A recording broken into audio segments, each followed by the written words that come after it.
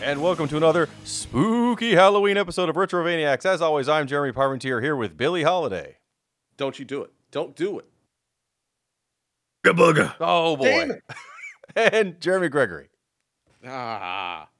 Still too scared from the last couple shows. And this is just, this is not helping our Jeremy, anxiety. how did that cardiologist appointment go after the last recording? I'm still down for the most part. For reasons other than that, but I'm sure that is part of it. So it's been a rough couple of weeks since you last said boo. And I'm looking forward to getting out of October alive, honestly.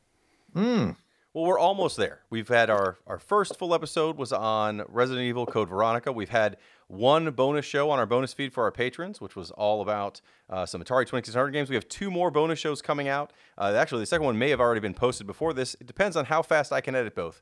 But tonight we're going to talk about another series that's not Resident Evil. It's horror-based. We're going to return to Silent Hill for Silent Hill 3, originally released for the PS2. But before we get to that, instead of, again, talking about games we've been playing, because I'm going to be honest, all I've been playing is Metroid Dread, which I did finish. Did any of you guys finish Metroid Dread? No, I haven't finished it quite yet. I'm staggering around on there. I'm no good at Metroid games. I love it. I'm really enjoying it, but I mean the fact remains, I'm not good at them. So you take whatever time it took you to finish it, maybe double it, and then I'll be there. And I have not played it yet.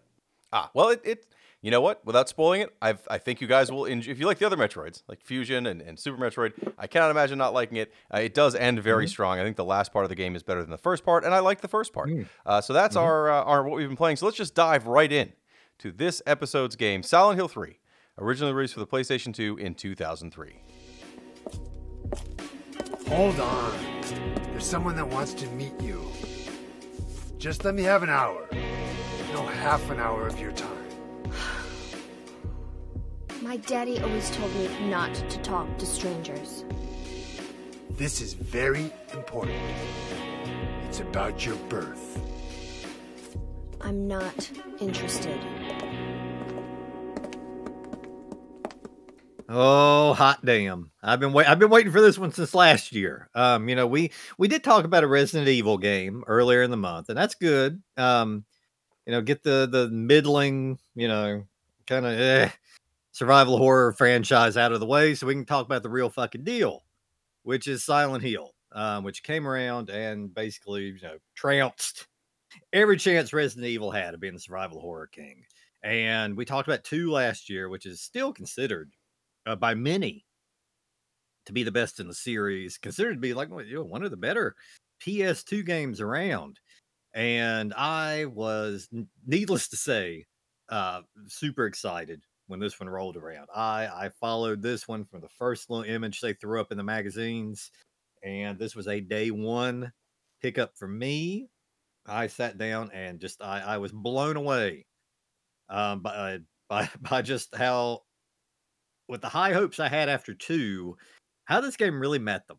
And I was so happy playing through this, and I would go back and play 2 and 3, usually back to back, over and over and over again over the years. I was going to play it again anyway this year, even if we weren't reviewing it. I love to work through, the first 4 Silent Hill games. So yeah, we locked old Jeremy P in when we found out he hadn't played a lot of Silent Hill. We said something's got to change. So yeah, super excited to be here talking about 3. We've only really got one more year of this to go, I think. I mean, are we going to do The Room? I'm guessing we have to. I would love we have to. We got to. Yeah, the Room is probably one of the more interesting ones to actually talk about.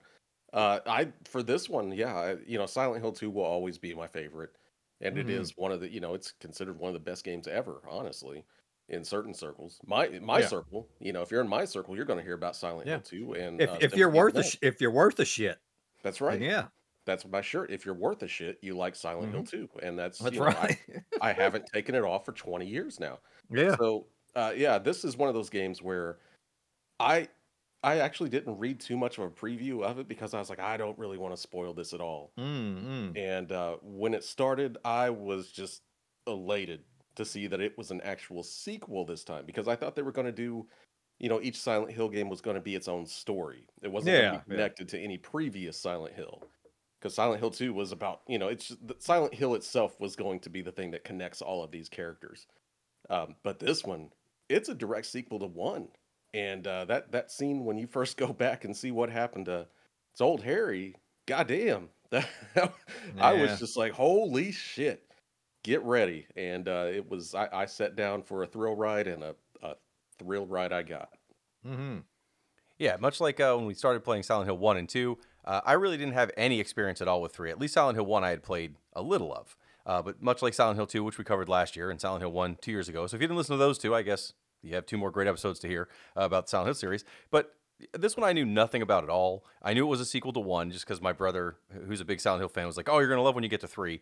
But other than that, I didn't want to know anything about it. So I went into it blind. Um, for the purposes of this podcast and for full disclosure, I did not play this on the PlayStation 2 because a copy of this game on PlayStation 2 is easily going to run you $100. But if you have an Xbox 360, you can still download the HD kind of remaster treatment they did of 2 and 3 together for, I think I got it on sale for $7 or $8 or something. It's still not, purists will tell you to play the PlayStation 2 release. And if I had $100 laying around, sure, I would have done that, but I didn't, and it still is the exact same game. It just has some graphical issues that I think may have been something I ran into, and I'll get to those when we get to that part of the game. I'll ask you guys if that is something that's just on the HD, or if you think the PlayStation 2 had the same issues. There were definitely some minor graphical issues, but also I know the voices were changed. That said, since I hadn't heard the original voices, I don't know what I'm missing out on. The voices on the HD remake for Silent Hill 3 are totally fine. None of it threw me off. It wasn't totally bad voice acting, in my opinion. But since I hadn't heard the originals, I don't know. Oh boy, yeah, that remake. I tried it this year. I usually play through the originals in their, on PS2 form. I tried because I played it so many damn times. I've got this one. I've got it pretty much down. So I did play through the remaster this time. Because I have only played it in that version one time before, so I figure I may as well. Um, if you played the original, those voices are a little hard to come to terms with. The main character, more than anything, I like what they did. There's a detective character in the game. I like what they did with him, voice wise. But I mean, you're the main character, and she is one of my favorite protagonists in Silent Hill. And I'll say that it continues my favorite thing about Silent Hill protagonists in that they are not action characters. You don't have, hulking, your fellas from 1 and 2 aren't hulking, fucking muscle guys, with all this gun training and things like that just come in and just kick ass and things like that. It's very much just, kind of your everyman characters coming through, which I think lended itself, to some of the suspense of it, and kind of some of the horror of it is that you didn't feel like you had a very capable character. It felt like you had a very frail character you were playing with. And it continues that with this one. It puts you in there with Heather, and she is in her, oh god, late teens, I would put her. Once again, not straight out of an action movie. I think she may present a little smarter than some of the other um, protagonists we've had on here, but definitely physically not imposing at all.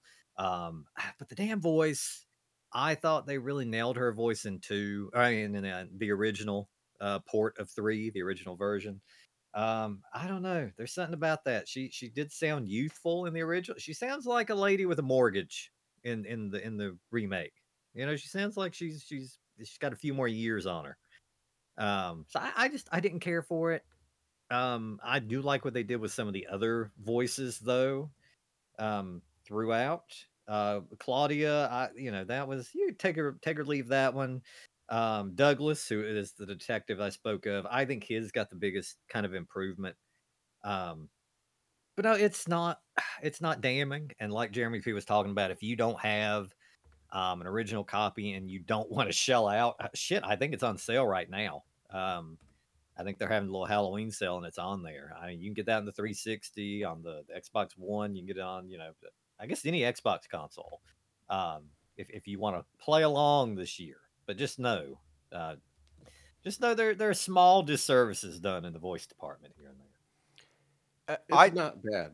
I mean, it could be a lot worse, honestly. Mm-hmm. But if you've played that original and you love that original, then that's what you're going to think of whenever you hear these voices. And I did play the remake this time, uh, and it did kind of get to me here and there. Heather just sounds different, like you said. She sounds older, and it's not the Heather I knew back when I played it. But if you're playing it now, by itself, and you've never played Silent Hill 3 before, it's perfectly fine. Yeah, So yeah. yeah, if you don't have any nostalgia for the original, you get some voices and they're fine. But the game itself is the same. There's not missing sections. There's not added areas in this. It's the same game that's in the original, just with some graphical enhancement according to what what it's supposed to be, at least. I think in some places it's a downgrade. But then also, again, the new voices for the Silent Hill 2 on the collection, you can go back and forth between new voices and original. But for Silent Hill 3, you cannot. So you're stuck with the new voices. Again, I didn't know the other voices. I will say I had no idea that Heather was supposed to be a late teen. I did think she was in her 20s. At least her voice does sound older, but I looked it up and she is in fact 17. So that that would explain a lot if her voice in the original version sounds younger. She definitely sounds a little older in this. So this was also made by. Let me try this again. This was published by Konami and developed by Konami, it's specifically Team Silent, who did the first two games.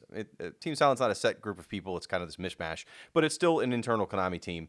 I think 4, maybe the last one that they did, and then they start kind of farming it out to other developers to do, still through the Konami name. But this was one of the last ones that Team Silent actually worked on directly. It is a sequel to the original, which again we covered 2 years ago. The original game followed Harry Mason trying to find his daughter because they're driving along this road and they have a car accident and then she's gone.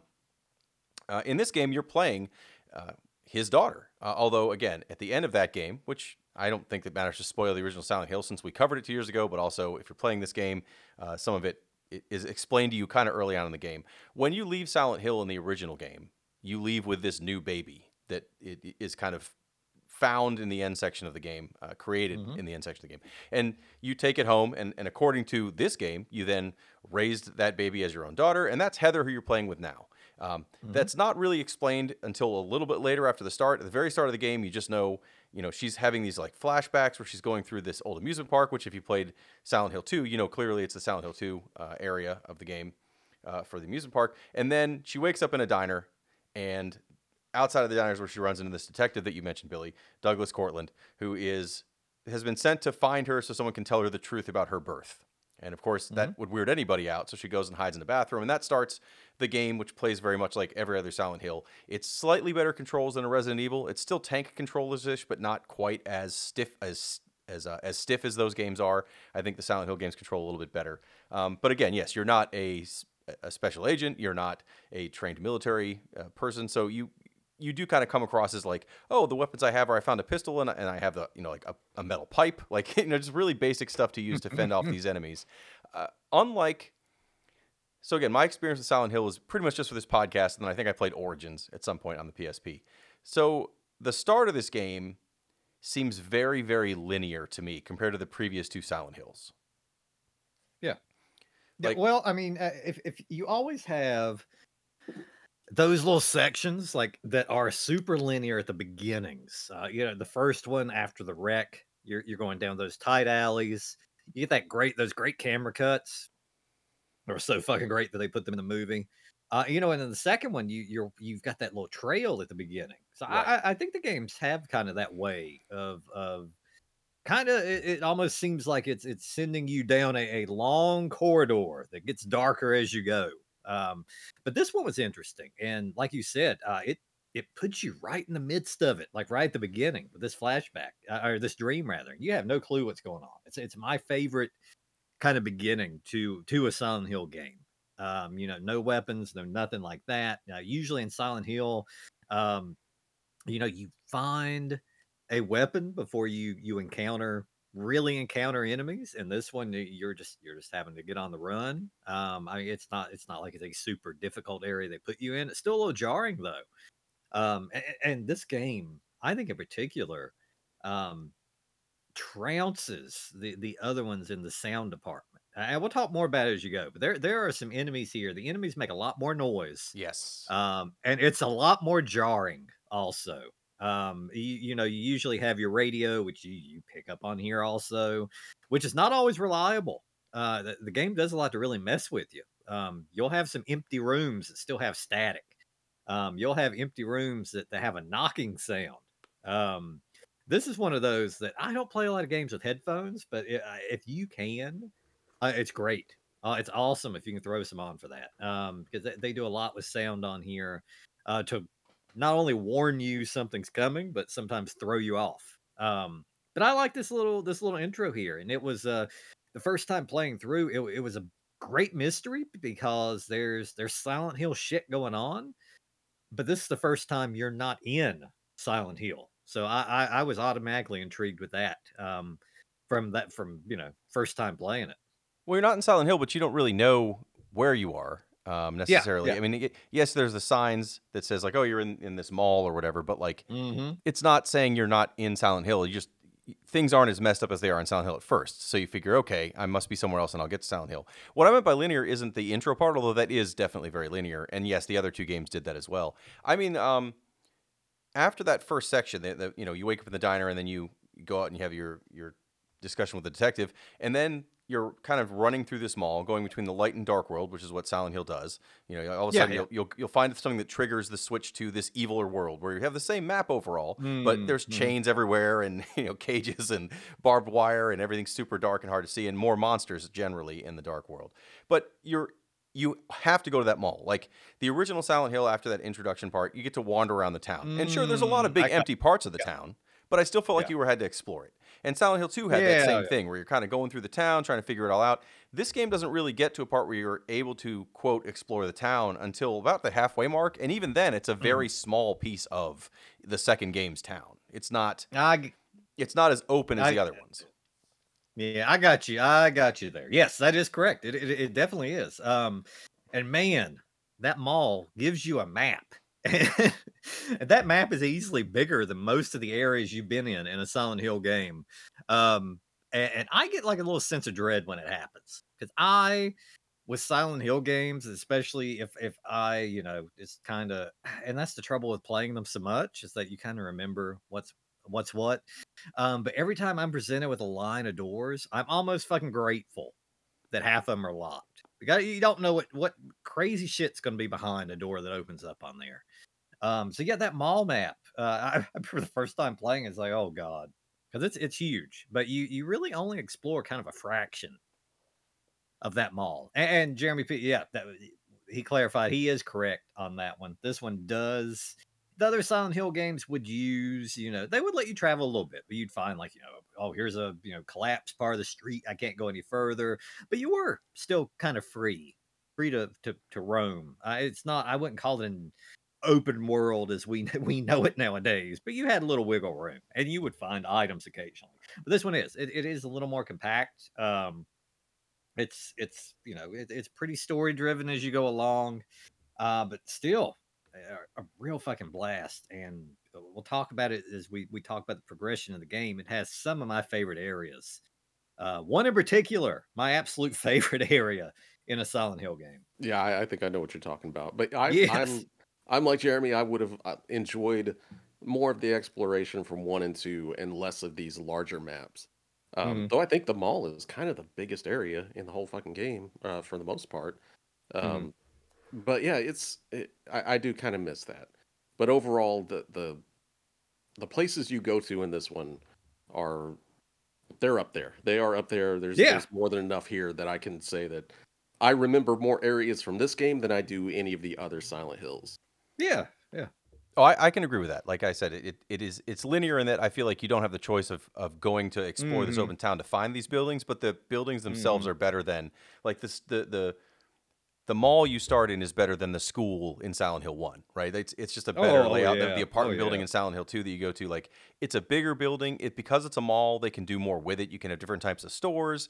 There's the, like the hallway areas behind the stores and things. Like it definitely is a better layout for trying to explore and have, multiple floors and things that would make more sense than a school it does in some ways. Like it's a really good map. Almost all the maps in this game except for the outside area that you get to a little bit later, are really, really well made. I'm very impressed with just how much you have to go in between floors, and there's not a ton of backtracking, but there's just enough if you're not very thorough with your exploration to have to go back to some of these other areas. But then a lot of times they open up shortcuts to get back to those areas, so you don't have to walk all the way back around the mall. You can kind of go through. The mall is a great example. You can go all the way around these hallways and through other stores, and then you get back to a part where there was a door that previously was locked, and you can unlock it from the other side, just like unlatch it, and all of a sudden now you have a much faster path back to the save spot or whatever it is you're looking for. At the start of this game, much like at the start of 2, I believe we talked about, you get to set your difficulty settings. It's not just the monster difficulty, but there's also puzzle difficulty. I think the puzzle difficulty in this game only applies to 4 or 5 puzzles, but they're big puzzles. Each section kind of has their own major puzzle you have to figure out.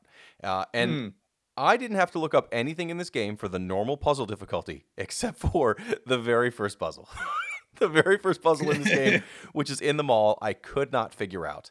And I ended up solving it without understanding how I solved it. So I went back to look up, like, what did I do to open this door? So in the bookstore, which is one of the first rooms you go to in the mall, there are these Shakespeare volumes laying on the floor. And there's a hole in the shelf that shows exactly where they go, and it's the only place you can put them. So you pick them all up and you put them back in the shelf, and, in order.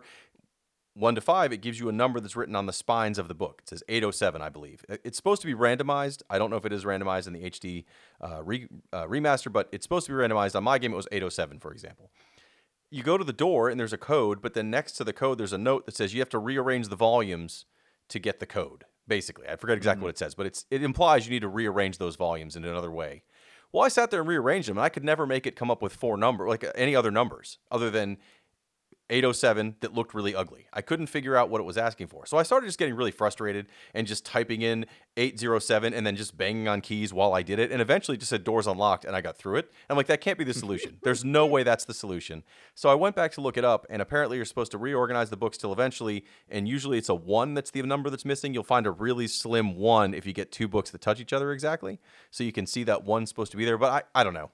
I could not figure that one out on my own, and I didn't spend a lot of time on it. I got frustrated quickly and was like, I'm stuck on the first real puzzle of a game. I'm in trouble. I'm in some real trouble. However, I will say, going forward, the rest of the game I was able to figure out those, and I think it may only be 4 puzzles that are really, really involved, that are logic puzzles. And I got through all those on normal mode without any help, except for that first one. Somehow I could not figure out the starter puzzle in this game. Yeah, it's kind of the usual Silent Hill puzzle fare. It doesn't have the deepest. It doesn't have the deepest puzzles of games, but I'm always happy to see them. And it adds a little something to it, and it functions just like the other ones. It kind of breaks up, some of the madness in the game. It breaks up a little bit of the action. I think they are placed pretty decently throughout the game. Almost kind of serve as a little break, let your mind work just a little bit. But yeah, it's. The difficulty, and I've done the different difficulties over the years, and I mean, it just, the clues are more wordy, the harder the difficulty is, basically.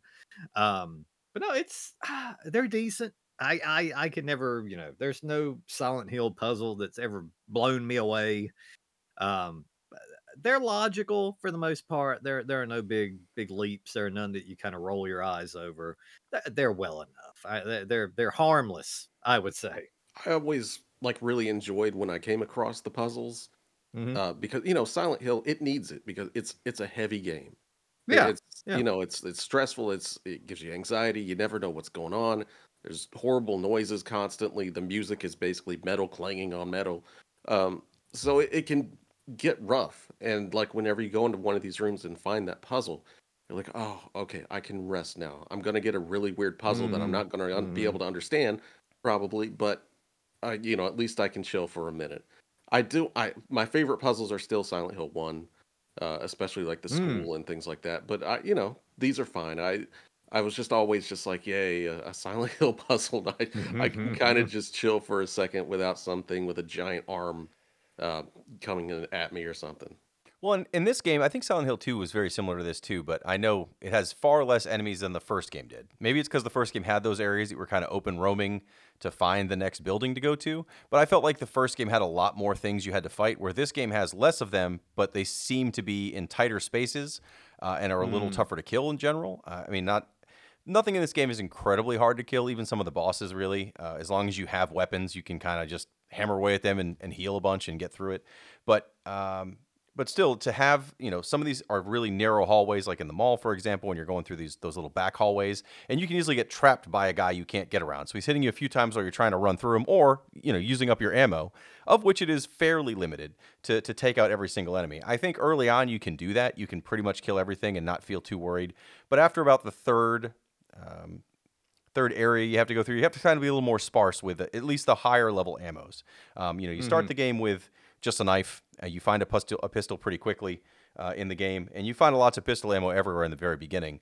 But later on, you can find a shotgun, you can find a submachine gun, and you want to make sure that you don't waste all that good ammo that does a lot of damage on, standard enemies. You want to save those for the tougher guys or for the bosses, because much like, Resident Evil Code Veronica, or really the other two Silent Hills, once you get to a boss, if you don't have whatever the weapons are that you really need, you can possibly get away with it with a knife if you're really good, but most likely you're going to have to make sure you have a bunch of healing items or go back to an earlier save, and hopefully you didn't save over the same thing over and over again. I think by this point, I've learned my lesson, and I have like 17 saves on all these games, but there was only a couple times where I felt like perhaps I shouldn't have wasted all the ammo in this one. I really did a pretty good job of using what I had, but still managing to have a stockpile of the strongest weapons to save for some bosses. The mall area itself, you go through, like I said, 2 floors where it goes back from light and dark. Eventually, you go to the 3rd floor, which takes you with there's like a moon puzzle that's not really a puzzle. You just find this gem in a walnut. But once you get that, you go down to the very basement of the floor, and that's where you get your basement of the mall, and that's where you fight your first real boss, which I didn't realize was a boss at the time. But it's like this giant worm that slowly moves around, comes out, will whip around, but if you just stay away from it and just use your pistol, it's like a no-brainer boss. Probably the easiest boss in the Silent Hill series. And once you beat him, then you go back to the light world, and that's where you get to kind of meet the detective again. You get to get a little more understanding of exactly what's going on, and it leads you to the second area of the game. So the start of the game was the mall, and then you take the subway to get back to your house. The other things you started with at the beginning of the game, along with your knife, is you have a pendant that your dad gave you, and you have a house key that says you're in like room 102 of this set of apartments. So you're going to take your subway to get back home, and the subway dungeon, which is the second area of the game. At first, I didn't like it because I was just running to get to where I thought I was supposed to go, because it says like, oh no, I can get home if I get to like the C line or whatever. So I ran over to find the C line, got there, and then I could never get the subway to show up, or when it did, it would hit me. Like you get on the tracks and eventually it just shows up and kills you in one hit. This game has a good number of those setups where you can get killed almost immediately. I don't remember that in the first 2, but it doesn't mean it didn't happen. But I just don't remember that many instant kill, like non-enemy kills in the first game. No, I think I'm trying to recall, but no, there are several in here, and you're going to stumble upon them, because there's like the subway track in particular. There's one part that is, it almost looks like you need to get out on that part of the track. It's very tempting to, and it just adds. I said at the beginning, the sound on this one. Some of the tricks it plays on you. There's a lot of things in this game that I think maybe more, until next year, ramps up the anxiety in a Silent Hill game, unlike the others. This one is way up there at the top with just little things that keep you on your toes, and you don't feel safe at this game at any point in time, and that's one of the wonderful things about it. So the subway section, you have to kind of figure out how to, standard Silent Hill standard puzzles, not the big logic puzzles, but oh, this is locked. I have to go find the key to open it. There's this door needs me to go get a wrench or something. Like it's all the standard kind of, at this point, what you expect from these sort of puzzles. The subway will take you through a section where you're basically just fighting your way through subway cars. That is a pretty combat heavy section for a Silent Hill game, I thought, but I didn't mind it. I actually kind of liked that it was not a whole lot of puzzles, just fight your way to the end, and then the car stops. You end up at what's kind of like a sewer area to kind of run through these sewers. Again, more tunnels and such. So you go through the sewer, and you end up in this, what looks like a building that's under construction. The whole thing's wrapped around by construction walls, so you can't see around it, and you have to go into this kind of old office building with like a dance studio and legal offices and other stuff. And again, that's the second, the subway and the sewer were fine, but they're just kind of very standard, I thought. That this building was the next like really good Yeah. kind of dungeon for this game, and it's back to the weird Silent Hill stuff. That's where the second major puzzle is, but it's also you have to piece together a little bit more about what's going on with you. You meet another person that's involved with why ever you're here. So along with the detective, you meet Vincent, who's a guy that's somehow in this building, hanging out in the dark side of the building, who seems to know a lot about you, but won't give you a whole lot of information. It's like, no, why don't you, figure a little more out, and I'll find you later. And so, of course, you don't want to talk to him anymore, but he's still there, and you do run into him throughout the rest of the game. He ends up being a fairly integral part to the plot. This game only has like 4 characters that matter. You've got you've got Heather, who's your main character. You've got the detective who shows up over and over again. And eventually, is the one who takes you to Silent Hill. Then you have Claudia, who was in the first game, I believe. If not, she's very, very similar to the older lady in the first game. And then this guy Vincent, who seems to know a whole lot, but at first you weren't sure if he's going to end up being like the real bad guy or the real good guy, or what's up with Vincent. I liked the characters in this game, and it's very clear that Claudia probably is not a good guy, but everybody else I couldn't read if they were going to end up being somebody good to know or somebody bad to know. But I like that there's only these 4, and they do show up over and over again, even though there's nothing else in this in Silent Hill in general other than all the different monsters, because they do revisit, like they have the nurses again that were in the games previously, but a lot of the rest of these I thought were all fairly new and kind of interesting looking. It's hard to describe Silent Hill monsters. They're just kind of horrific things glued together with bits of metal all over them. And they, some of them there's those flying things. I don't know what they're supposed to be, but they make horrific noises, and they are awful. Yes, it's terrible. They are just fucking. They sound awful. They are incredibly fucking gross looking. Yeah, there are a lot of just weird. This has probably up to this point definitely the widest variety of monsters in it, and probably some of my favorite ones. And it's definitely worth playing through just for those encounters. There are a lot of just gross looking things on here you just don't want to be near. You just don't want them around you. You don't want them touching your character on here. But yeah, you mentioned the characters, and it keeps the cast of characters very small. And it was a good point you brought up that playing through it's hard to tell where people lie on this. Your character's immediately running from this detective earlier. Because he's not the smoothest introduction. You don't know kind of where his allegiance is. You don't know about with the other characters either. They're all creepy, right? They're all creepy. They're all a little bit over the top.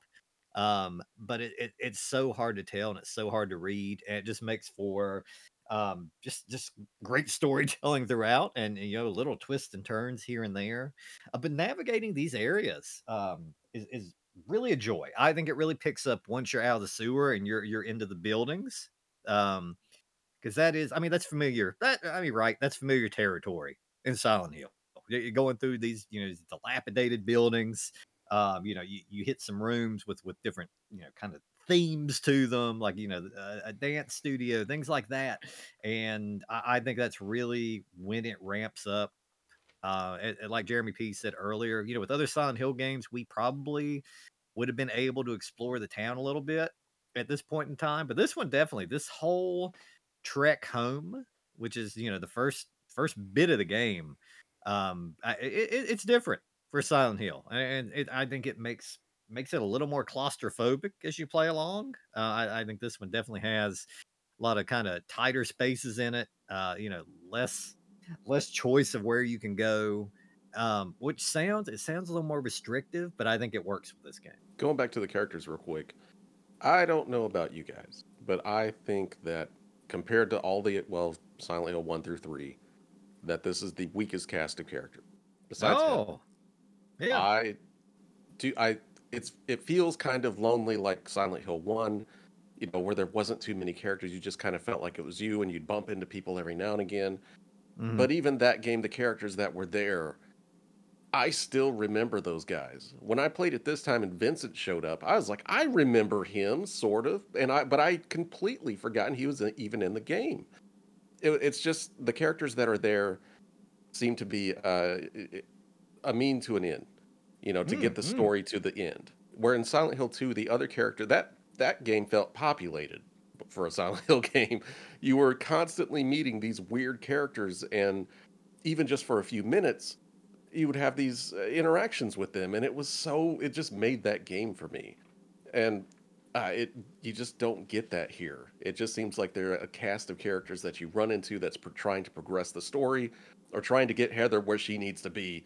It's not like the craziness that the characters in Silent Hill 2 had and the problems they had, and seeing how they the bad ends that they eventually get to because of the things that you learned that they did during that game. So yeah, these characters, they're fine. I do enjoy the detective at some point. Oh But yeah. it's honestly, it's not really a character. I guess more of an enemy. The Pink Bunny. Once those Pink Bunny Oh outfits come out, yeah, that's it. I mean, that's what I remember most about the characters and enemies in this game are those goddamn Pink Bunny outfits. yeah. Oh yeah. I like the detective, but yeah, he's very much just the stereotypical. He's the overweight 5 o'clock shadow. Probably got a little bit of a drinking problem. Probably alone because he's married to the job. Detective. I think he's unique though, in that he's one of the few characters you encounter that has no real ties to Silent Hill. Like you don't find him in Silent Hill. He's not another kind of lost soul wandering around. He's very much for I guess real world character. Who just through his job ended up getting tangled up in this shit, and I thought that was unique as the first time we've kind of maybe going back to Sybil from one. It's one of the first times you kind of encounter these characters that are just kind of get thrown into it just because their fucking job, yeah, I can see what you're saying. I can see what you're saying. It's kind of a uh, kind of a throwaway on some of the characters. I think they're all a little memorable though. As much as they can be. I feel like Silent Hill games in general have pretty strong protagonists, and you have at least one other character that at the end of the game you're like, yeah, I like that character. I like the time that I got to spend with them. That'd be the damn detective for me on this one. Thankfully, we get a little bit of him. Yeah, he shows up again after you go through the office building and get back to the hotel or the house, I guess your apartment where you live with your dad. You you come back in, and of course he's been murdered. Your dad, Harry Mason, the hero of the first game, has been murdered. What? The detective is there, and he's like, "Well, let me tell you who hired me." And Claudia hired him to find you.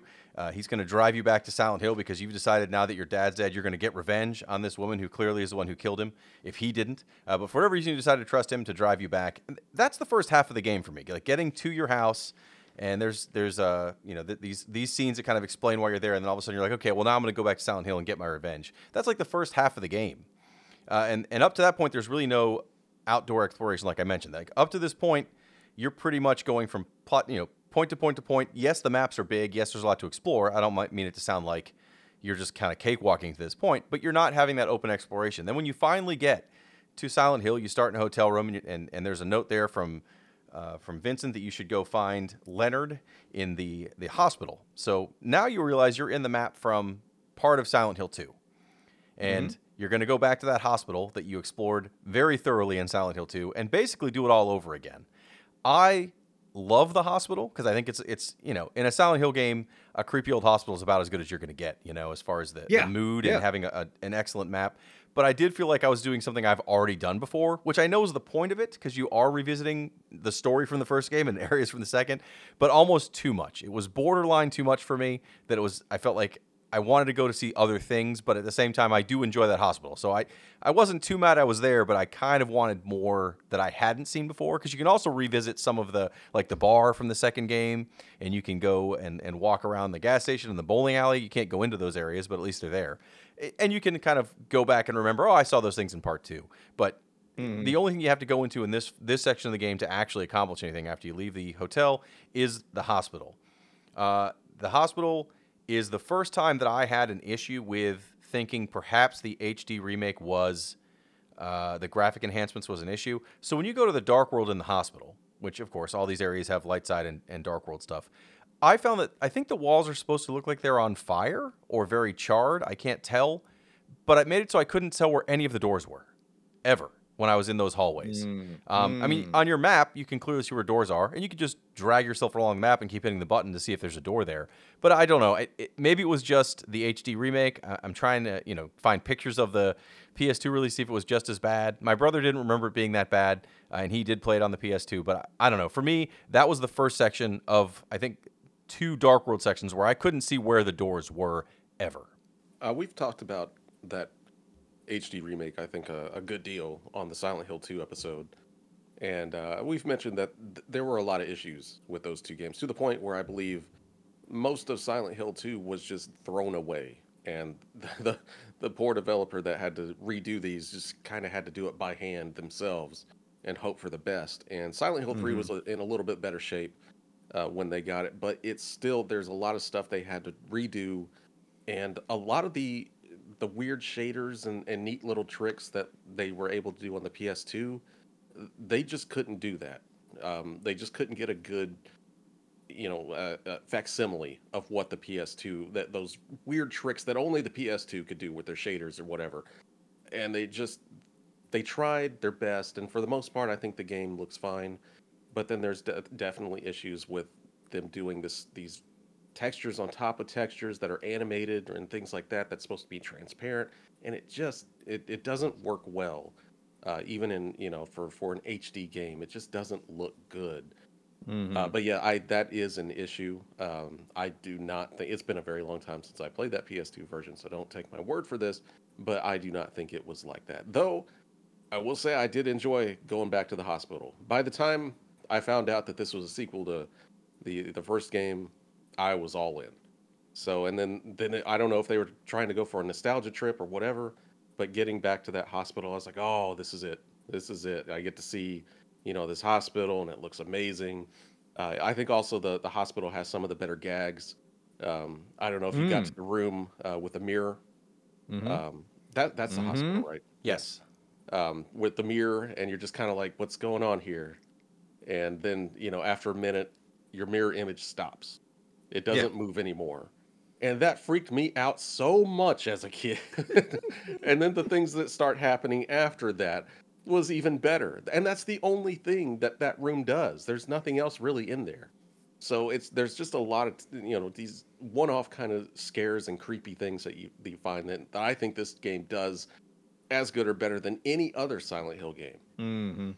Yeah, things like that, where you're in this room, and that's still, it's one of my favorites too. And just things are deteriorating in the room rapidly, and the first thing you'll do is fucking run for that door, but that door is going to stay locked until they want to let you out, and they're going to make you wait until you think it's just about too late before you can get out. Yeah, that's an excellent touch. I love this hospital. This is probably my favorite version of the hospital to go through, because like Jeremy's saying, some of the kind of gags they throw throughout, and the nurses are packing. They're packing heat in this one. This it was was bad the enough. first sexy nurse, wasn't it? This was like the first real like Silent Hill sexy nurse appearance or something. Two I had think them. two. They were I dare say they're a little less top heavy in this one, or I think they might be a little more, just a little more covered. They still have, I work in healthcare, and that's not, you get fired probably if you showed up in that. Hey, maybe. Hey, you might. I mean, you get fired if you're wielding a fucking pipe and a handgun in the same fucking hand. It's incredible. These are definitely some of my favorite nurses from the Silent Hill games, and they've got some fucking aim. You can get your ass sniped from down the hall in this one, which just like I said, it adds to just keeping you on your toes throughout. And especially in this hospital, I talked about earlier how the sound is like they're always sounds like something is coming. They're almost always. It sounds like kind of a looming threat, whether it's footsteps, whether it's knocking, even in rooms where there's nothing at all. The radio is a little more unreliable in this one. Yeah, but especially this game gets real worrisome when you occasionally, I think the hospital has a few, you hit those silent rooms, you hit those rooms where there's no noise. And it's almost scarier in this game than it is in the others. You would enter a room in 2, if the radio wasn't going off and things like that, you're like, oh, thank God. I can explore this room You're kind of at my leisure. But on this one, you never knew. You never knew, and that was the best part. Is it bad? As soon as you said pack, and I just instantly went to boobs. Like, didn't even occur to me that you were talking about a handgun. I was Heat. like, They're packing heat. okay, all right.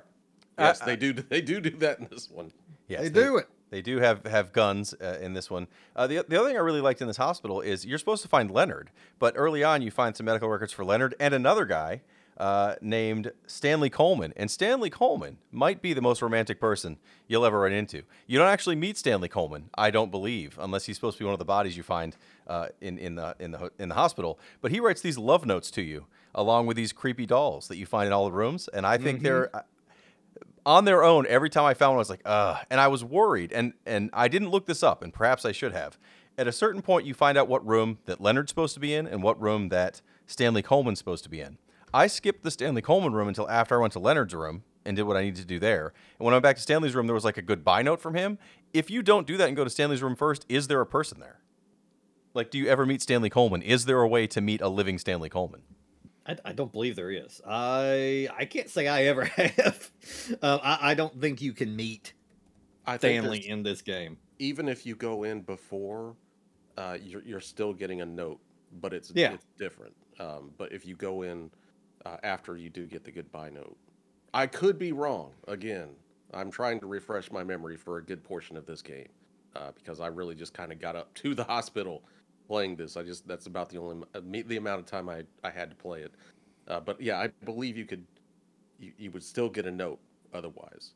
May want to check that out and delete this whole part if we're wrong. No, I did look it up to make sure. Now there there is no meeting Stanley throughout, but it's definitely one of the damn creepier part. There's so many little things going on in this game. God damn it, it's good. Every year, I sit there and I have to think whether I like it more than 2, and I fight it every year because I want to stay in Jeremy's good graces and say Silent Hill 2 is the best of them all. But it's so tight at some parts of this game. Well, I wouldn't, if anybody said they like Silent Hill 3 more than 2, hell, if anyone said they like Silent Hill 1 more than 2 or 3, I'd be like, fine. That they're all amazing games on their own. Yeah. But yeah, Silent Hill 3, I think, feels more like a video game than the other two. Like the other two kind of had that exploration adventure game kind of thing. It feels like that's just been kind of added into this one, and not very much of it. So it does feel like more, like you guys said, a linear video game with stages and bosses and things, and not the I got to explore the town to get to this part and all of that you did in the first and second games. What I'd say is I liked this game. It does feel more like a video game. Like Silent Hill 1 was fun and I enjoyed it, but it didn't feel as polished as this does. Like this gives you a good narrative. This pushes you through the story. It really does kind of highlight where you have to go. Even when you finish this section of the game, you finish when you're in the hospital, you finally do meet Leonard. And of course, Leonard ends up being something you have to fight because why wouldn't it be? And it turns out he's Claudia's father. At least according to him, he is. And you kill him to get an item you're going to need later in the game. And then you head back to the hotel. In the hotel, the detective's now vanished. He's no longer there, but Vincent's there. And he tells you, you know what? I have a message from you from Claudia. She says she's, at the church across the lake. And then you go back out to the road and start walking like you did in the second game, where you had to actually like walk around the lake. And instead, like as soon as you hit where that bowling alley is, it fades and you're right at that amusement park. So like, again, the exploration of this is very slim, but I'm okay with that for making it more of a narrative. I thought Silent Hill 2, in having the exploration parts, but also having those, like Jeremy had kind of referenced earlier, you have these other characters with their own backstories that you eventually learn that have nothing to do with why you're there. They're just there because they're also like lost souls. And even the end section of Silent Hill 2 and why you're there and what the truth is behind your character and your wife who's dead but wrote you a letter, all that stuff like hits harder for me than the story here. The story here feels much more like the movie storyline, honestly, and like the first game, where it's like, yep, these people are trying to summon the next god to come take over the world, and you're a part of that, and here's how you're a part of that, and you're going to figure out how to stop it. But like the second game had all this emotional tie to the storyline that this doesn't have. And I think Silent Hill 2 is why I prefer that more than 3, because it does have like a heavier story than this does. So you return to the amusement park is where you started the game at in that nightmare section, but you have to actually go through it. It's fine. I thought the amusement park section was actually pretty interesting because they had so many different little pieces there. There's like a haunted house section you have to walk through, and there's Oh, well, wait, we're not just going to pass over the best part of any Silent Hill game just by saying just a haunted house. It's the Borley Haunted Mansion. yes, And it is. hot damn. If this is not, there's so much charm here. It's for anybody that I grew up near the beach, or at least a few hours from the beach, and there was just a couple of cheesy ass haunted houses that you kind of walked in, and you had the over the top narrator, that would tell you what you're looking at, these different scenes, these different tragedies, and things, and it's so hokey. And they pull it off so fucking well on here, and it's one of my favorite spots in a game. I had probably still on the PS2 if I get on there. I don't think I got rid of it when I was on there last year. I have a save that's the closest possible save to this area. Just to get on there and play through this area and play through that part in particular. Absolutely love it. It hits you with a little tension at the end. Also, that's one of my favorite parts too. And the first time you play through it, it's going to put a panic in you when you finally have to escape that mansion. It's so out of nowhere in a Silent Hill game. Like there's never been an area like this. I don't think. I liken it just in kind of how surreal it is to the elevator trivia section from 2. Yeah, that was weird, and this is up there with that. Yeah, because you're just the entire time you're just like, I can't believe this, and also when's it all gonna go really bad? yeah. So there's like this anxiety of, but it's so just fun to sit through, and it's the way they did it, just absolute perfect. $10 a person haunted house, like you said at the fair or something. It's just great. I love it. And when it hit, that is the one thing about this game that is up there the highest for me, is that goddamn haunted house. It's perfect. It's one of my absolute favorite places in any Silent Hill game. I liked it. I guess I didn't like it that much, but I did enjoy it. What I didn't like about it was at the end of that section, you have to run down these hallways while like a light chases you. It looks like it's like burning behind you almost, but not quite burning, almost like a super bright, just kind of a light that's absorbing everything behind you, but not a fire necessarily. And you have to run through, the center tank controls and weird angles. And I kept dying on that over and over again. Not too long, but probably like 4 or 5 times, just because I couldn't tell which way I was supposed to turn because of the camera shifts. And then I had to go through that whole mansion over and over again. Yes, you could skip some parts of it early, but there is at least one door that doesn't open until you listen to the whole spiel. And I was like, please, I just want to get back to that room, to the hallways where I'm running away from the light. I don't want to go through this again. The first time, though, I did like it a lot. After that first time, not as big of a fan.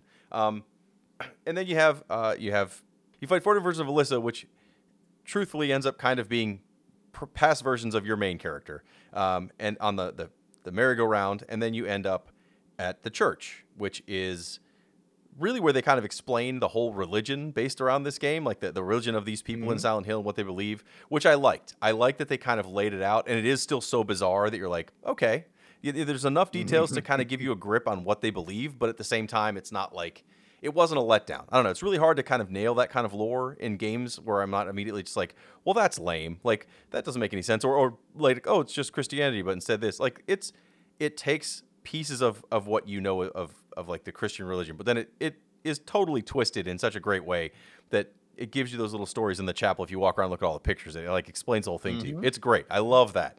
The lore of the Silent Hill thing, maybe some people didn't want it explained. I wanted just enough explained, and this did a great job of explaining what it is, why they think they can bring God back through, this girl.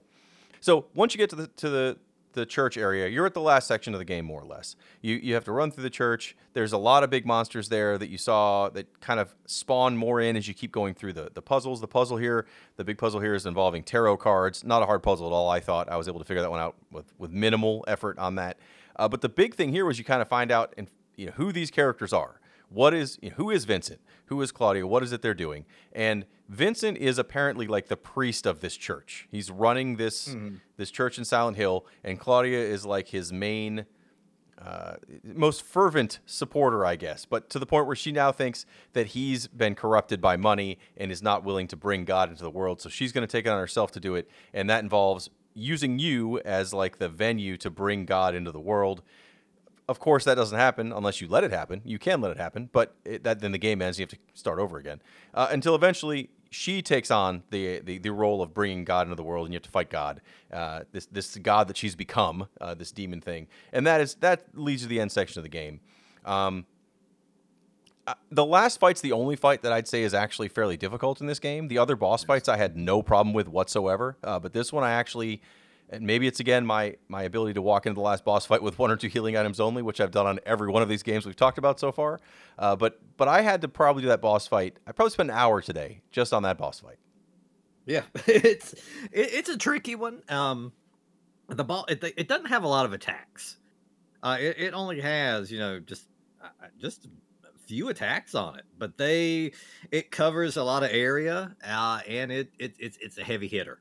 And it's tough, especially playing through. If you plan to play through again, there is a pretty outstanding reward.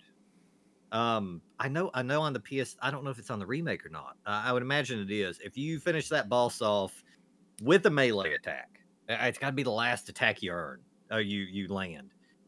You earn a pretty significant weapon if you do a new game plus at that point. And that was playing through. To try to do that years ago, I spent a great deal of time trying to whittle this boss down.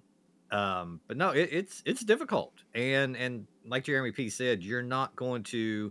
It's almost not even earned because no, you're not going to struggle too hard on some of the other bosses throughout the game. But I mean, it is a final boss, and it does feel like a final boss fight. But it's going to take you a minute.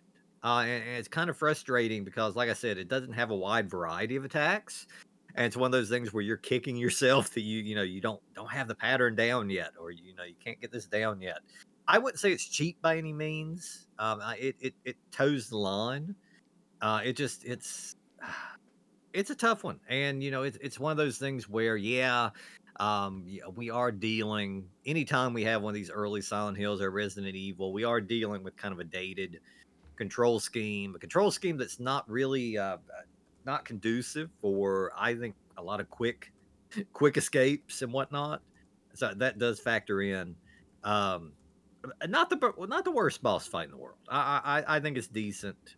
Once you get into the groove and figure out just what to do, you can breeze through it next time around. First time you play it, you're gonna get the shit beat out of it. Speaking of breezing through, I do not want to breeze through the madness that sets up this boss fight. Oh boy.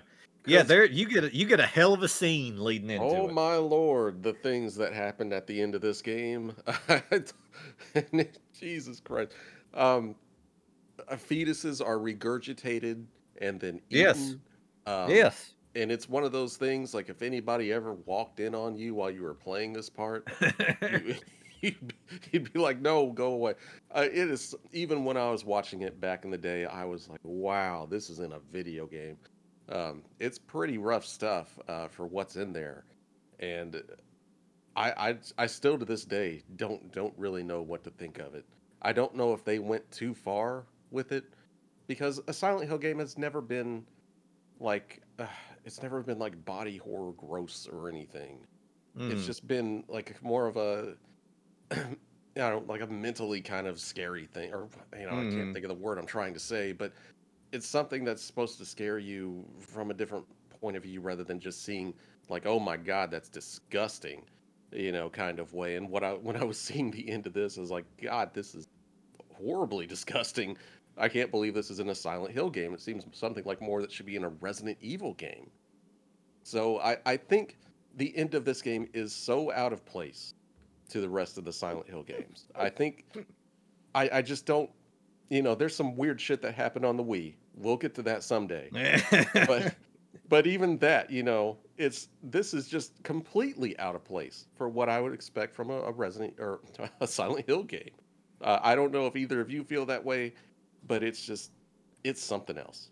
Oh, it's insane. This is probably the height of Silent Hill insanity. I remember, yeah, it was very jarring at the time seeing this because it is a little bit out of place because the Silent Hill games have never really gone like you're saying that kind of that gross out route. It's more, it's definitely more of a psychological horror. And yeah, I mean, they when they decided to, they went pretty fucking hard. Well, it's that part's bad, but I think some of the enemies in this too, even just the stock enemies, are really kind of gross. Those big fat guys that are all over the place that Oh yeah. kind of look. I mean, they look almost like if you just kept eating and eating and eating and eating, and they look that kind of fat, not just a Mhm. little fat, but like their body stretches out now, like they're full Yeah, of yeah. meat, and it just like there's a Full of lot meat. of gross enemies in this game. So I wasn't as grossed out, but I think this is definitely of the three that we've played so far and talked about, this definitely is the most like the other two have some implied grossness. This is like just shown to you, like, yep, here it is, and she does. She throws up a fetus, and then Claudia eats it essentially to give birth to God. The boss itself, like you're talking about how it's hard, it only has a couple moves. My thing was not that it's a difficult boss to figure out because you're right, it's got a very simple pattern. But if you don't have ammunition and you have to use your hand-to-hand weapons, Oh it's yeah, very, yeah. very difficult. It's hard to get Yeah. away. They do a lot of damage each time. I only had 2 healing items. I ended up figuring out exactly where to Mhm. stand and like how many hits I could do before I had to run backwards. And even then, you have to Mhm. dodge this fire that comes around. It's not a hard boss. I mean, in the world of bosses, I mean, hell, compared to everything we just did in Code Veronica, this was not bad. But it was no tyrant fight on a plane. But it still took me a while to figure out because I was low on supplies, and there's no way to Yeah. get more. It's not like there were rooms I missed and didn't get the supplies. I just wasted those things on other, like there was the submachine gun. While it does a lot of damage, it doesn't seem to aim very well, so you can lose a lot of those bullets pretty quick, and there's not a whole lot of Mhm. renewal for it or like refills for it. Also, and this is probably me, it didn't help me on the last boss, but I didn't really use that taser much, and I probably should use a lot more. I think I would have saved a lot of ammo using that taser instead of the shotgun as much as I did. I think if I would have walked in that fight with a bunch of shotgun rounds, I would have talked about how simple it was, and I finished in one try, like I did with the first Silent Hill, and even the second one. Like those last bosses were kind of pushovers as long as you had weapons. This one was the first Silent Hill boss I really had a problem with as a whole. But like I said, I did finish it. I don't think it was overly cheap. It was just I didn't have the equipment to make that fight as easy as it should have been because I wasted that ammo on something I probably didn't need to. After you finish the game the first time, you get the one ending. There's no multiple endings for the first playthrough, but after that, you can earn 2 other endings. One by doing much like how in the first game you had that UFO ending. You have to do a bunch of weird stuff, but there's another like completely ridiculous cartoon ending to this game that I looked up online. I still don't know how you earn it, but again, it involves aliens and and is very, very jokey compared to it doesn't feel to fit the rest of the game at all. I don't know if either of you guys bothered with the other endings for this. Oh yeah, I've gotten them in the past. The UFO ending. The good thing is, if you're wanting to get that, you've probably played through the game a few times. It only lasts up till you get to the apartment. That's as far as you have to make it, just to your home, and then you'll get it. So it's kind of Ah, merciful. okay. Silent Hill 2, you had to make it all the way to that hotel at the end. So yeah, I mean, you basically had to play through the game in its entirety. So this one was a little more merciful. They only make you play, about a third of the way through before you can land. Well, what do you guys think of this game? I really like this game. Mm-hmm. In the trilogy of Silent Hills, I would probably put this behind Silent Hill 2 and Silent Hill 1. I think it's a better playing game than both of those, but I still think it didn't quite make the impact on me that the first 2 games did. Plus a different kind of tone to it. I really like that it was a sequel, and I loved that. I loved seeing what became of that whole story from the first one. Mm-hmm. But at the same time, I kept being like, Silent Hill 2 is still such a high bar, and as much as I like 3, and just there's things about it that I love, but then I'm just like, which way do you guys go out of the 3 now that we finally covered all 3 of these fuckers? I would have to say I would go 2 first. 2 is my favorite so far because, again, I think the story had more of a connection to me. Like, I actually felt like at the end of that game, like I had to sit there for a second and just take it in. Where this game, I was like, yep, I finished a game. Good for me. I watched the credits and I saw what you get to like earn some extra weapons you can use on another playthrough or whatever. And I was like, let me see what the other endings would be. And I moved on. But like that second one, when I finished it, I was like, wow, that was a lot. This game, though, I still think is The end of the first game is kind of a mess, as I recall. The end of the first game, I felt like it was a lot of me running just through grates and just trying to get to the end. And the system could barely handle what was going on for that game towards the end. So I think 3 plays a lot better than 1 and has the same effect story as the first one did on me. I thought the end of the first game, because again, it gets into, they're trying to bring God in the world and you're going to shoot God down. It's like, okay, whatever. Like it didn't have the emotional impact that 2 had and didn't play nearly as well as 3. So I'd go 2, 3, 1, but I don't think 2 and 3 are very close. I think 2 really is like a next level up on this. But that said, for a survival horror game, this is still top tier survival horror. No question about it. Yeah. And it's so close. And I talked about it, the struggle I have, but it's still 2's going to get a slight edge because, and Jeremy P kind of touched on it. It's just has more of an impactful story. It's more of a journey. 2 is, yeah, this is a romp. 2 is a journey. It's an emotionally taxing journey, and yeah, 2 has that ending that still sticks with me. It's so sad. It has such a sad cloud hanging over that game. Whereas this one, I will loosely use the word fun. It's the fun Silent Hill. It's in the world of Silent Hill. This one is, it's slightly more colorful, I guess. Your protagonist slightly is more youthful. You get things like the amusement park and with that fucking kick-ass haunted house. But 2 definitely is.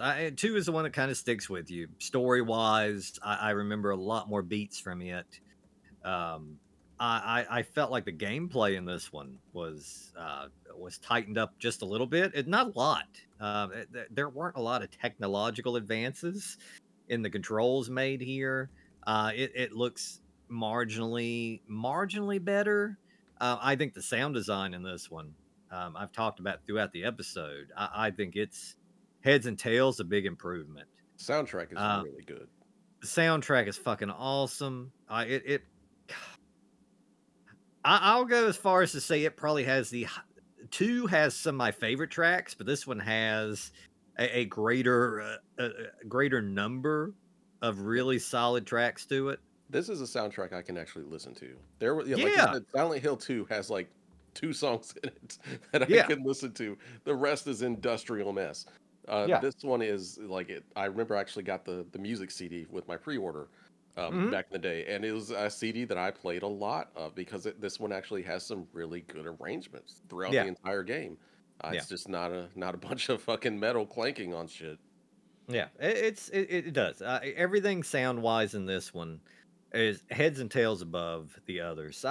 2 is at the top. 2's at the top of the mountain. Silent Hill 2 is at the top of the survival horror mountain, not just the Silent Hill mountain. And then 3, and then 1, and 1's not far behind. And putting 1 last amongst those 3 games is no insult by far. It has some mighty company where it's at, but that's the top 3. But it's safe to assume that next year we're gonna be doing a top 4.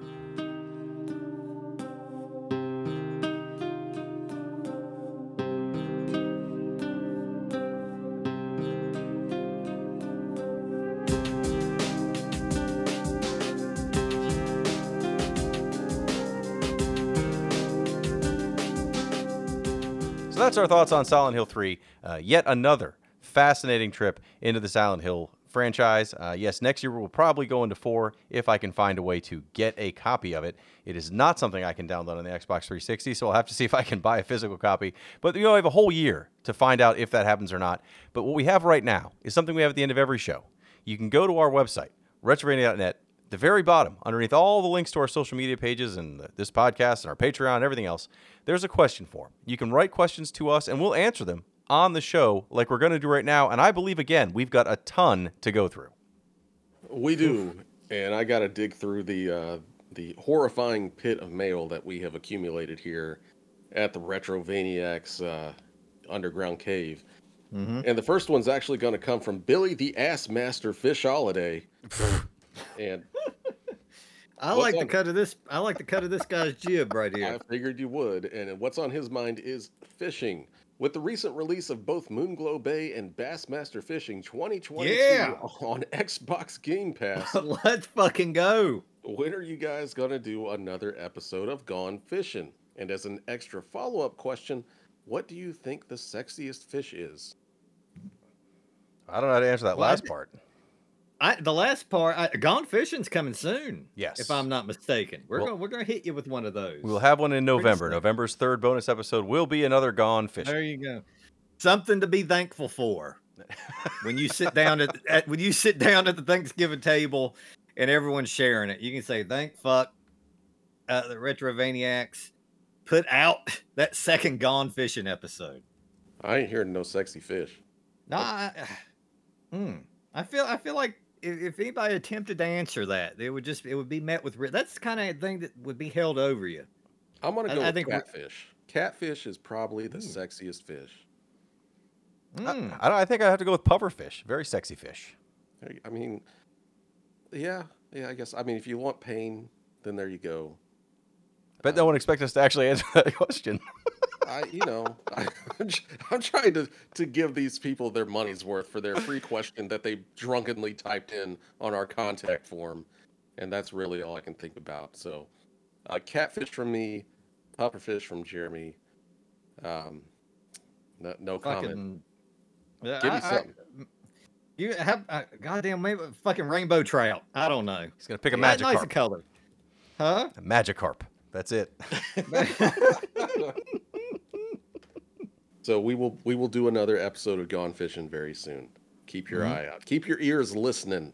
Anyway, our next question comes from Walkover, and he says, "This is why you guys are so great." Oh, I've got I two. like this one. We're always up for those.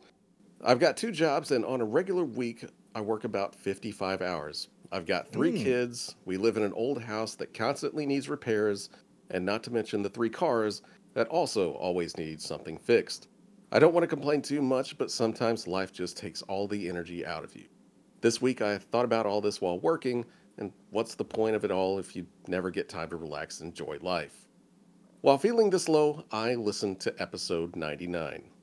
When Jeremy read the question, "Do you like pee?" You guys remember that fine question that involved Yes. the Ford F-150 getting pissed. Yeah. The pinnacle of our podcast. Well, he says, "I thought, great. Now someone has destroyed this podcast too." Almost. We were just about there. Then when Billy took the question so seriously, I smiled.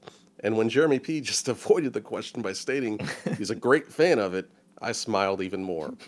And then Jeremy G kind of didn't know what to say, but that he wouldn't actually make a YouTube video of peeing on himself in a car. God, I laughed and laughed, and then I just stopped thinking. It must have been a month since I'd laughed that much. It's the same way you guys take on reviews of a game that's of low quality or high. You always give it your all. That's true. And it makes my life better listening to you. So thank you. If you don't want to read all of that, I've actually got a question for you. What newer retro-style games do you recommend?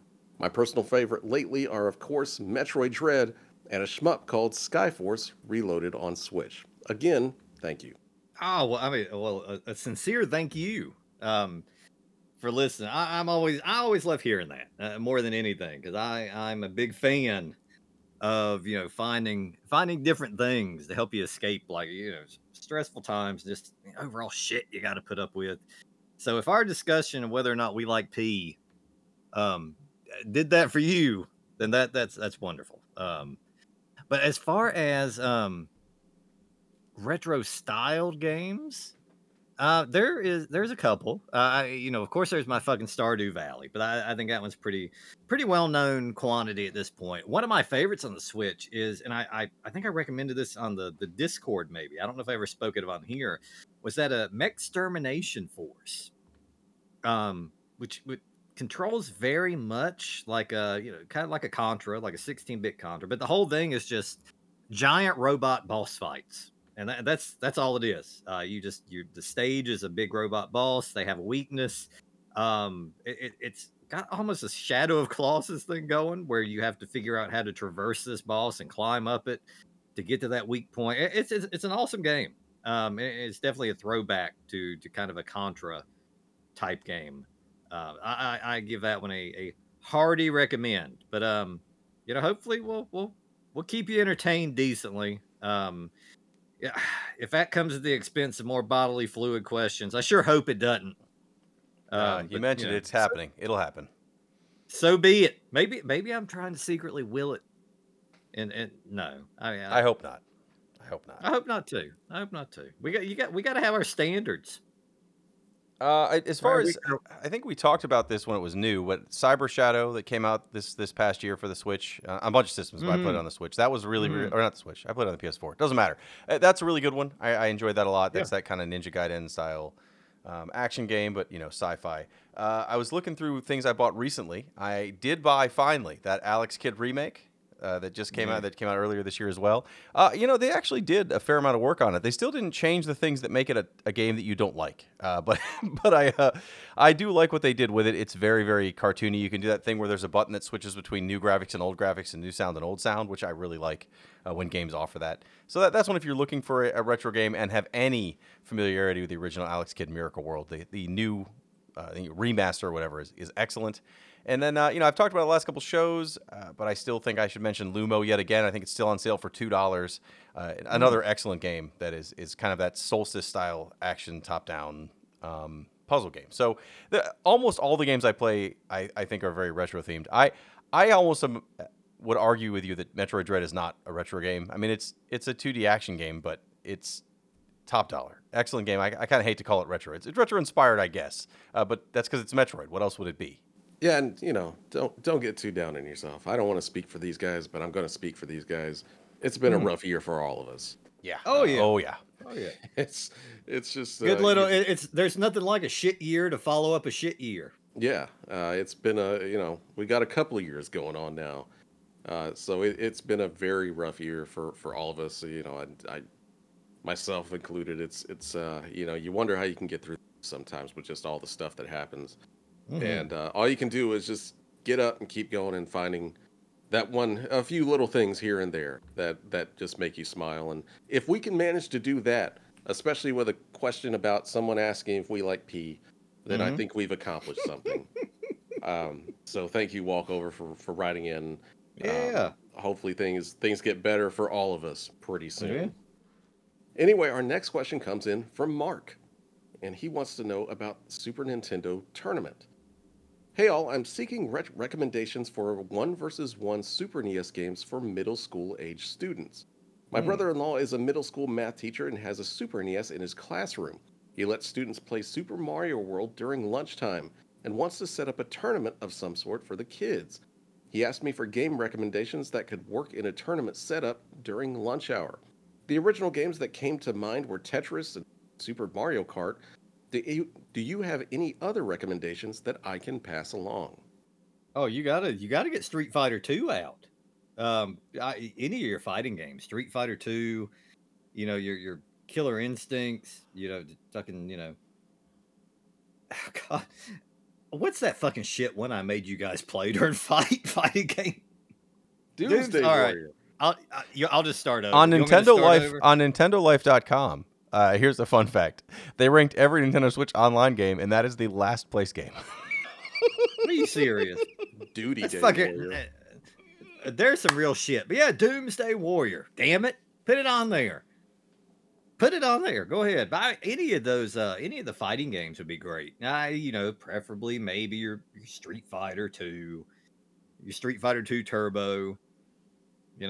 Fucking throw Clay Fighter on the Clay Fighter. Woo. There's plenty. F-Zero is a good one. That's only one player, though. It was, wasn't it? Yeah, I thought about that too, but it's one player unless you're playing for time, and that's a long game to watch someone play for time. The obvious to me would be Super Bomberman 2. Throw that on there. Hell. That's that on its own. You can just do that. It's going to cause fist fights. That's the best game. Mario Kart, you already mentioned. I think that's an easy one that you could play tournament, especially the battle mode in Super Mario Kart rules. The newer versions battle modes are awful, but that one was great. And fighting games, I guess. I don't know if that's appropriate for depending what kind of school age kids you're talking about, or if that's going to just cause more fights. But Bomberman's my bet, my pick. I would Doomsday Warrior. That's not what you were looking Doomsday at. Warrior is not what I was looking up. But I'm kind of with Billy. I grew up 1v1 was all fighting game, so I can't really think of anything besides that. Maybe like NBA Jam, but I The would think Jam. you'd want your students to not like hurt each other by the time you win. So Mhm. that's what NBA Jam would cause. Somebody's just going to throw a punch eventually. God, there's a lot that I can't really think of. I would comb the dregs of the Super NES fighting game catalog because there's plenty out there. But I do like the idea of the game take turns. It's a two-player thing, but one person plays a level and then another person plays a level. And I can't. There's one that I was trying to think of, and I just can't think of it. Like Super Off-Road was fun. You could play Super Off-Road. But yeah, thank you, Mark. That's actually a really interesting question, and that makes me really mad that I didn't get to do that when I was in school. Instead, I got to sit in a lunchroom and hope that I didn't get food thrown at me by more popular kids. Your youth is very dark. I went to a lot of inner city public schools. All right, that's just how it was around here. So the only time that I ever got over on the lunch crowd kids was the time that we skipped out of lunch and we went to Taco Bell. And we thought we were the coolest fucking kids in the world. And then what did our dumbasses do? Because we thought we were so cool, we're like, let's just go back inside into the lunchroom where everyone's sitting with our Taco Bell bags and drinks. They'll think they won't ever pick on us again, right? No, of course not. Nope. So we walked in with our cool ass Taco Bell stuff, and the fucking vice principal was sitting right next to the door that we walked in. We didn't even get 3 feet in until he said, "Turn around and go back out." And we got suspended for fucking 4 days for that shit. So it's the only time I've ever been suspended because I tried to be Over don't Taco ever try Bell. to be cool, kids. Anyway, Thomas J. of San Jose, that's a great name, he's probably thinking about video games. Hey guys, first time writing in for me. I've been listening to your podcast for about half a year now or so, and would put it in the top 3 gaming podcasts I've ever listened to. God damn. He forgot to say he's only listened to 3 gaming podcasts, but I still That's appreciate it. true. That's how many I listen to, minus the other 2 that I barely listen to. Anyway, I like listening while driving and on slower days at work. It also helps me to fall asleep. Now hang on just a minute. That wasn't an insult. You all have pleasant voices that help me relax to prepare for a good night's sleep. Besides, what could be more relaxing than the southern drawl of Billie Holiday? It's true. Oh, That's true. Oh, God, I'm turning red. Thank you. Anyway, I was wondering if any of you are familiar with the 1991 NES game Metal Storm. I don't recall if it was mentioned on the podcast before or not. I didn't know about it when I was a kid, but discovered it about 10 years ago in my 20s. It was a fun run and gun game with a clever mechanic where you can reverse gravity, which was essential for progressing through the game. It reminds me of Mega Man 5's Gravity Man stage, but for an entire game. If it wasn't a game that you played for the podcast yet, it may be a fitting game selection. In any case, I'm interested in your thoughts about Metal Storm. Keep up the great work. Looking forward to future podcasts. And thanks for reading what I had to say. I will say Metal Storm is a new one for me. I looked it up real quick as soon as you mentioned it. Now I'm not familiar with this one. This is not one I have tackled, but that's the gravity thing sounds like a neat mechanic though to throw into a game. Yeah, I'm also not familiar with this. I'm looking at the graphics for it now, and it's not one I played, so maybe that is one worth checking out. I always like, especially if someone can compare it to Mega Man, I'm in. No, I haven't played Metal Storm. I've heard of it. But yeah, I methat could be a cool gimmick for a podcast. We will put that on the list. And if you're not a Patreon, you get that free list. It gets on there. But I'm sure Jeremy P could tell you all the benefits of actually becoming a Patreon. Well, at the very least, if you join us, you get the extra bonus shows. Right now, it's 3 bonus shows a month. But at the highest rate, you get to force us to cover your game. So if you want us to cover Metal Slug, and it's the only not Metal Slug, which we've already covered. If you want us to cover Metal Storm, and you just can't wait for us to eventually get to it, because there's a handful of other games we haven't covered that have been made for retro systems. It's worth saying. There's also I keep a special list for people that compliment me on having a soothing voice, and I we'll know see what it. we can. We'll see what we can do about that Metal Storm. Join us next week when we do Metal Storm. Metal Storm. Oh God, I wondered how some of these games got picked. It's all right. But anyway, thank you, Thomas J of San Jose, for writing in. We will definitely check out Metal Storm at some point in the future. Our next question comes in from Late to Gaming, and he wants to know about local restaurants. We've heard about your fast food preferences, but how about restaurants from your childhood, specifically local restaurants? Movies from the 80s, 90s always feature a local pizza place or a diner where the kids hang out or work. Did you guys have anything like that? On a related note, did you have any dairy bars? That term seems very regional, so I'm curious if you have those in your area. Thanks for doing what you do. What is a Late dairy game- bar? I don't know what a that's fucking like a dairy Dairy bar Queen. is. It's like a Dairy Queen. You sure about that? I'm pretty sure, but that's like a term that I don't think has been used since like the A 50s. dairy bar. I'm gonna look it up. So like a milkshake place? Is that what we're talking Yes, about? yeah, like, it's I was like, just thinking like guys drinking milk like in Clockwork Orange. Like I was Clockwork trying to figure out Orange, what like the was fucking going dairy on. bar. yeah, it's like an I- ice cream I- shop. Okay. No. Hold on, I got. We had a Dairy Queen. That's about it. Okay, here's but the no, official definition. Yeah, get that. What is this? A dairy bar? A snack bar that sells ice cream and other refreshments. Well, So shit, call it an ice cream bar. Well, I guess an ice cream bar is an item Right. That you'd buy at a dairy bar. that you buy at the dairy. That's right. All right. Well, we in my town, and I've talked about how small the fucking town was I grew up in. We did have a Dairy Queen. I mean, that's the closest thing to a dairy bar that we had. We didn't have like one of those independent ones. God, as far as local places, we did have Tony's Pizza, which was really fucking sound pizza. It's still there in the town of Virginia I grew up in, actually. Well, it's not the same building. He's since gone on to have a bigger one, and the pizza's still fucking great.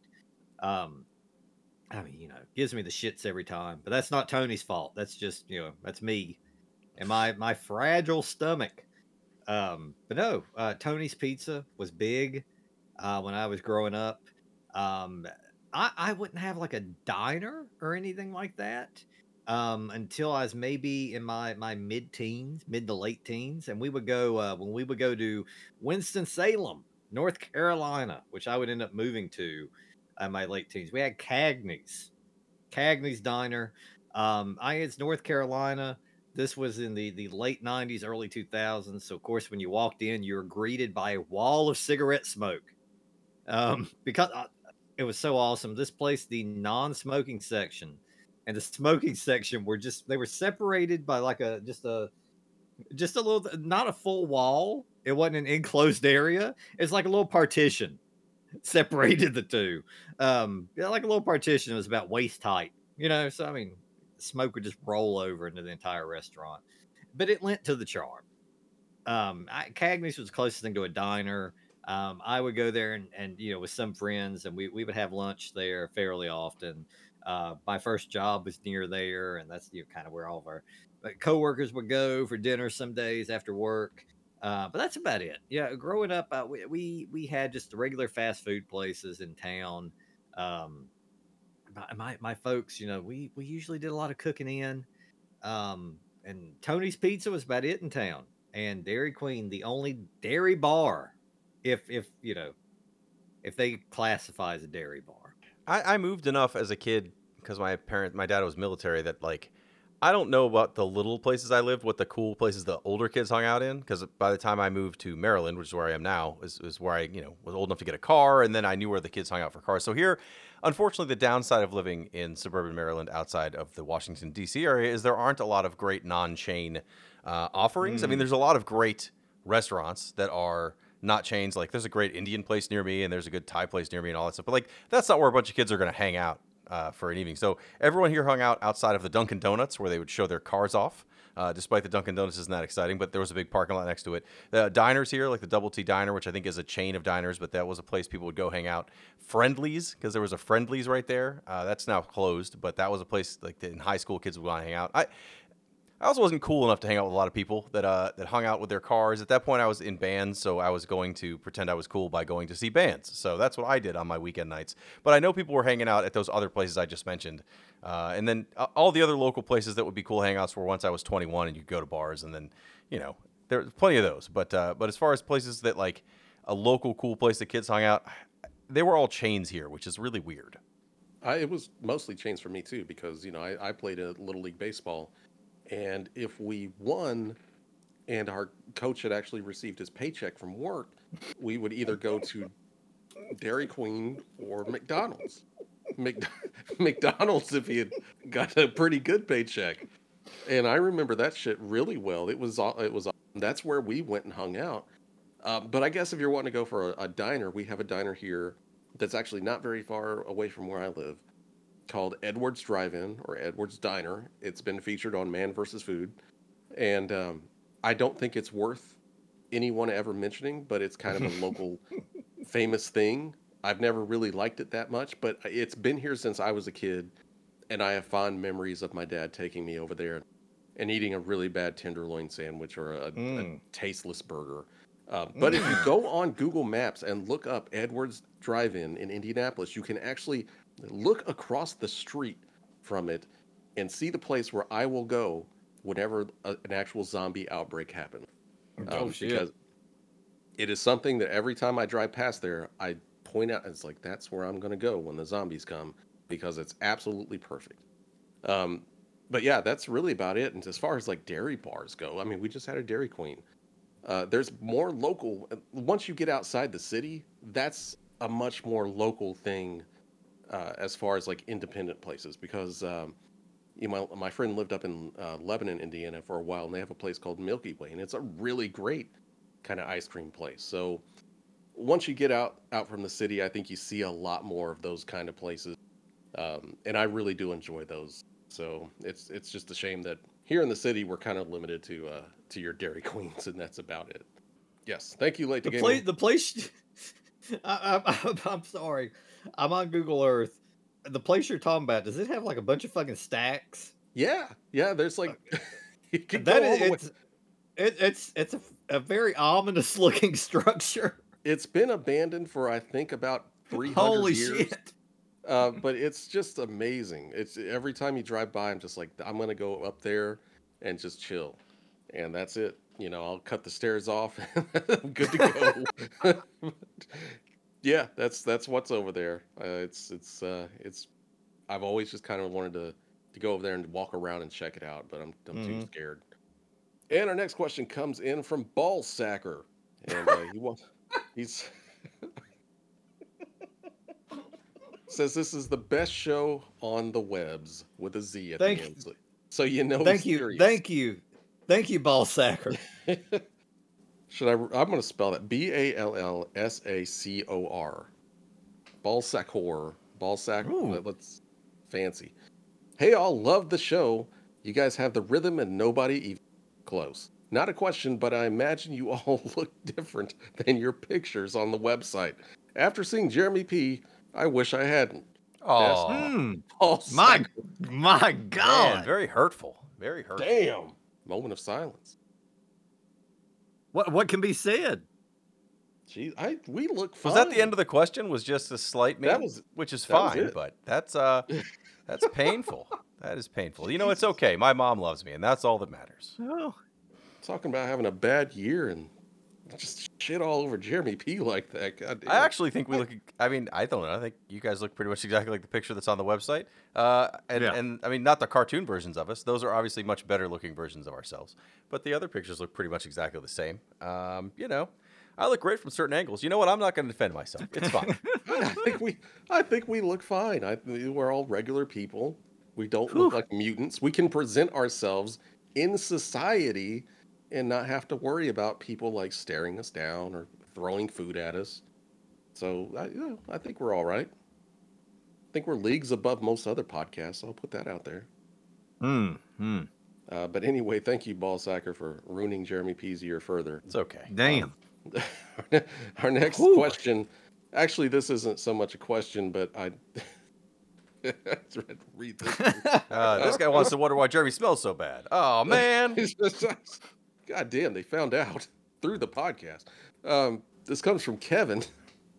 He said, I had a dream I was on the phone with you RV guys as you made a stop during your travel through Wisconsin. You guys were apparently visiting some places in Wisconsin and were in a hotel talking to me on the phone.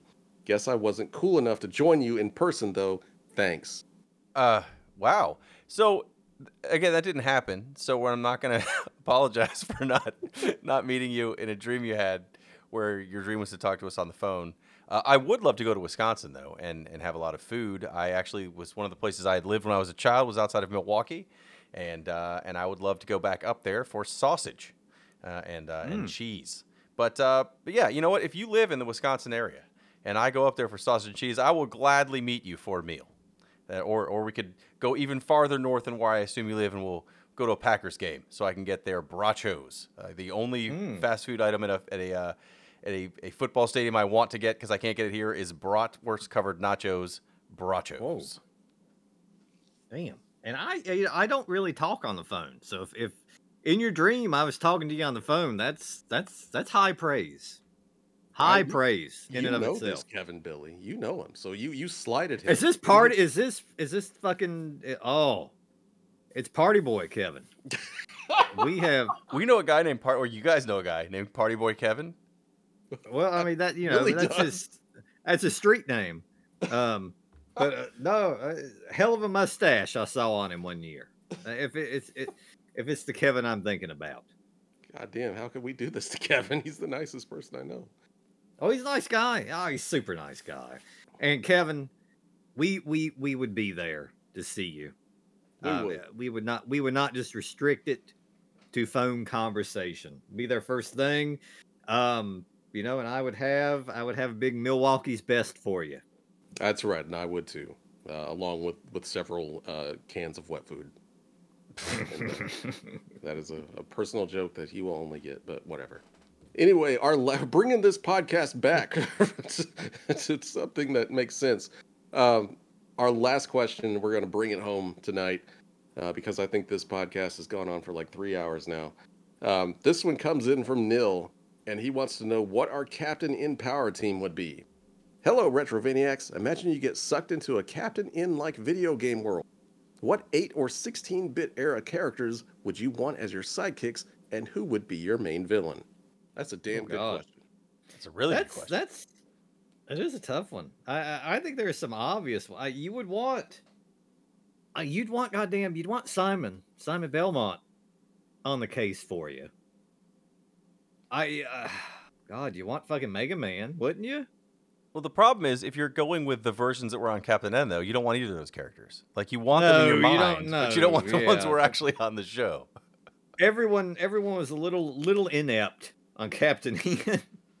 As far as villains go, I was always, and those 8-bit villains were not the most fleshed out. But I was always a little bit of a Ganon man over Bowser.